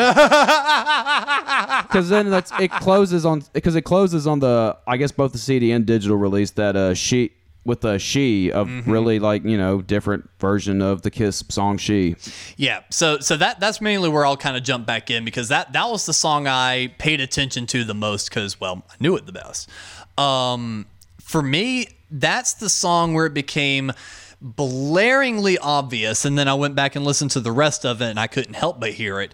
But I don't think Ace is playing rhythm guitar on this record at all. I need to listen for that now that means I have to go back and listen to the damn thing. But yeah, if I feel like driving back into it, I'll start listening for that kind of thing. And at first it didn't feel very noticeable until I listened to She. And the guitars, both rhythm guitars that are playing, isn't Ace playing. Like I've heard him play that song so many times in the studio, live, throughout the years. He plays that song a specific certain way. And, certain guitarists, you can play their notes exactly, but you can't play like them. Tommy Thayer is a prime example. He can play those notes note for note, but he can't play it with the same vibe and style Ace does. And he's a very specific sound, too. That's that should be recognizable if you're listening to it. And I guess it just kind of went over my head a little bit because I wasn't that invested in the record until that song. And then when his solo kicked in, I was like, oh, nope, that's Ace. There he is. There's a lot of guitar solos that made me think about that on the album, actually. I think, honestly, his band recorded everything, he tracked it, and then just put solos and vocal on it. You might be right. And holy shit, Tyler's actually given some props over here. I was not expecting this to come out of his mouth. He goes, I like the Fire and Water cover he did a while ago. That's a good cover, too. It was a good cover. That actually had Paul Stanley doing vocal on it. Yeah, that was their very expensive olive branch. Yeah. Did a little video for it and everything. No, that was a cool moment because I really like Paul as a vocalist. And even though he has not been doing it lately with Kiss, he did really well with that song. That's in his range currently right now. He can do that Paul Rogers kind of like, soulful. Just and water. Yeah, so that was kind of in his ballpark, and it sounded really cool. So, yeah, Tyler, I agree with you, but I'm surprised that you said that. That's what I'm getting at. Isn't that crazy how, like, the Aces music gets out there? Stan Pauli, Jared says. Isn't it crazy how Aces, like, CDs get out there the way they do? Like, they're at Target. Like, you can go pick up the new Ace Frehley record at Target. Yeah, they've got a Target exclusive, like, vinyl color. That's awesome. I guess that's the label has a good relationship with Target or something like that. Yeah, his label is E1, and they've done a handful of different releases throughout the years. And, yeah, that's all it comes down to. But it is odd that they promote his cover records so heavily. Yeah, like, super hard. Like, I'm sure the day of numbers were okay at the very least. And that's just to me, that's just a prime example of something that worked well in the moment now trying to be used too much, because Ace always did fantastic with his covers. Yeah. New York Groove, 2000 Man, Do Ya. There was a handful of others that just aren't immediately coming to mind, but he's done really great covers throughout the years. That's true. So people, when they think an Ace Frehley cover, they're just like, oh, well, fuck yeah, this should be it. Oh, Fox on the Run on his first solo album after the reunion split. Right. That was a great cover of Fox on the Run. And actually, that might be what I fucking close the live stream episode out. It won't be the podcast live stream. It won't be the podcast outro, but at least the outro on the live stream, I might do that just for the fuck of it. Ace Frehley's Fox on the Run. Because it'll be the end of the stream. Facebook can't do anything about it. Ha! Yeah, fuck you. Alternate Zuckerberg. Facebook version. But yeah, anyway. But yeah, so I think it just came from he did so well so often with covers that they tried doing full records of it and it just didn't hit. That's just kind of like Ace's, MO, isn't it, though? If it ain't broke, don't fix it. Yeah, basically. Whether it's guitar playing, cover song ideas, just the way to coast in the business. Why not? It's Ace. What are you Yeah, gonna do? he can do whatever the hell he wants. And Tyler goes, I give credit when credit is due. With Kiss, it's usually never due. Hey, I got you. I hear. fair enough. Whatever. Well, we are kind of winding down. This has been a pretty hefty episode. Plus, I still got to call Tyler and do some business shit. So, figure it's about time for us to dig on into that Spotify playlist and we figure out what the hell we've been listening to. What you listening to, son? I don't think you like it. Well, why not? I like this new generation of music.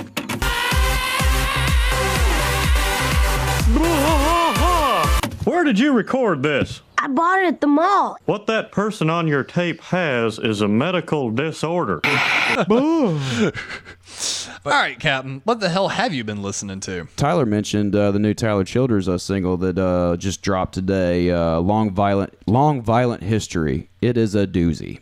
Okay. A collection of instrumentals rounded out by a song that he wrote in the middle of it, kind of giving his take on 2020 in so many words. Gotcha. It's pretty good. If you love Tyler Childers, if you love country music with if you love, I hate to use the term woke country music. It's good. It's legitimately good though. Check it out. That and from doing the music over at Tux last week, I really got into the Shivers. That was the name of a band. That was a band that got brought up a lot, and a band that was referenced when tracking my stuff. And now that I've checked it out, I can totally see how it's great fucking power pop shit. Hell yeah. And I didn't realize how old they were. Like this was the album that's on Spotify was a 2014 remaster, but they were like from the 70s or early 80s, something like that. Yeah, I've heard of them, but it's just I had not really actually sat down and listened to it. Oh, it's great. Just like I said, just power pop, just like so much sugar you'll get diabetes. It's great. Nice. Well, for me, man, I'm going to kind of go off the beaten path a little bit. I've been showing it to everyone. I just really like it. There's a podcast I listen to called The Ralph Report, which features Ralph Garman, which he was on K-Rock for years, and he also co-hosts the Hollywood Babylon podcast with Kevin Smith. He has his own show on Patreon called The Ralph Report, and his co-host is named Eddie Pence. And Eddie just released a new comedy special called The Unspecial Comedy Special, and it's really funny. It's good. You can rent it on Amazon for like $4 or $5. It's a lot better with the visual because he's a very visual kind of comedian. The audio is still good. You'll just miss a couple jokes that would definitely help with a visual. So if you're into some comedy, definitely give that a listen. And really outside of that, the only other things I've been listening to have been the new Fast Eddie stuff. I love the new Fast Eddie stuff. Went and revisited the new Wildlife record again, listened a little bit of Airborne, but yeah, primarily just been listening to that comedy record because I just think it's really funny. I think it really gets going about midway through when he starts talking about when his kid was born and then the shit going on afterwards. It's a really good self-aware comic, if that makes any sense. Yeah, and his comedy is good because after listening to him enough on the Ralph Report, I've heard some of those stories as they happened, and his act isn't bullshit. He's not like one of those, this happened to me the other day kind of guys. He actually talks about his life. One spoiler for one bit was the baby shitting up the back of his head, one of them. I think that's just every child. You might be right. I think every child has shit up its back to its forehead. You know what's fun is getting older and just hearing stories from all your friends that are parents. Oh God, yes. So we got two friends now that are pretty recent daddies, both dirtbags. Make a little dirtbag baby. Tony Leone and Davey Dirt, both of them pretty new daddies. So yeah. You also say, Ain't gonna be me anytime soon. I was like, have we given Davey and Lacey proper congrats yet on the show? Yes, we did. I think. Might have. Well, I'll do it again anyway because they've earned it. That's right.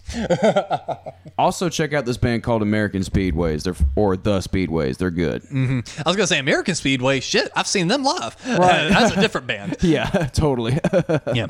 Yep. Even Jared goes, "Don't have children." Yeah, there you go. I was gonna say, Cap, do you have an outro for us? But damn it, that kind of feels like an outro. I'll have some kids when I'm goddamn good and ready. And fuck Facebook.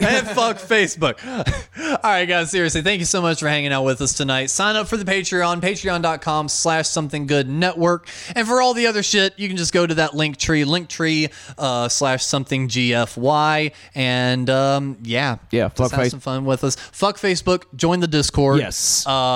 Yeah, and we're going to take you out on the Facebook feed with Ace Frehley's Fox on the Run off his Anomaly record, but that won't be on the podcast version. Something else will be coming up right now.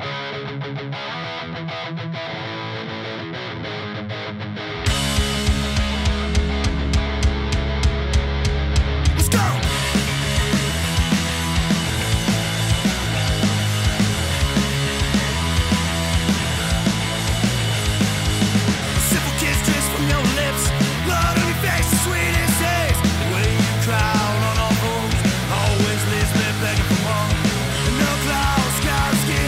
Stop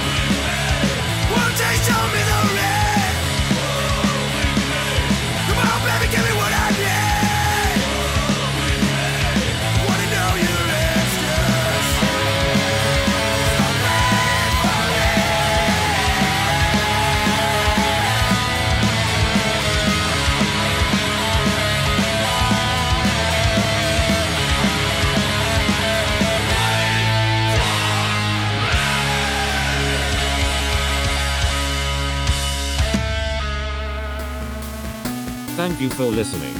Please insert another coin by supporting the show for as little as $1 a month at patreon.com/somethinggoodnetwork.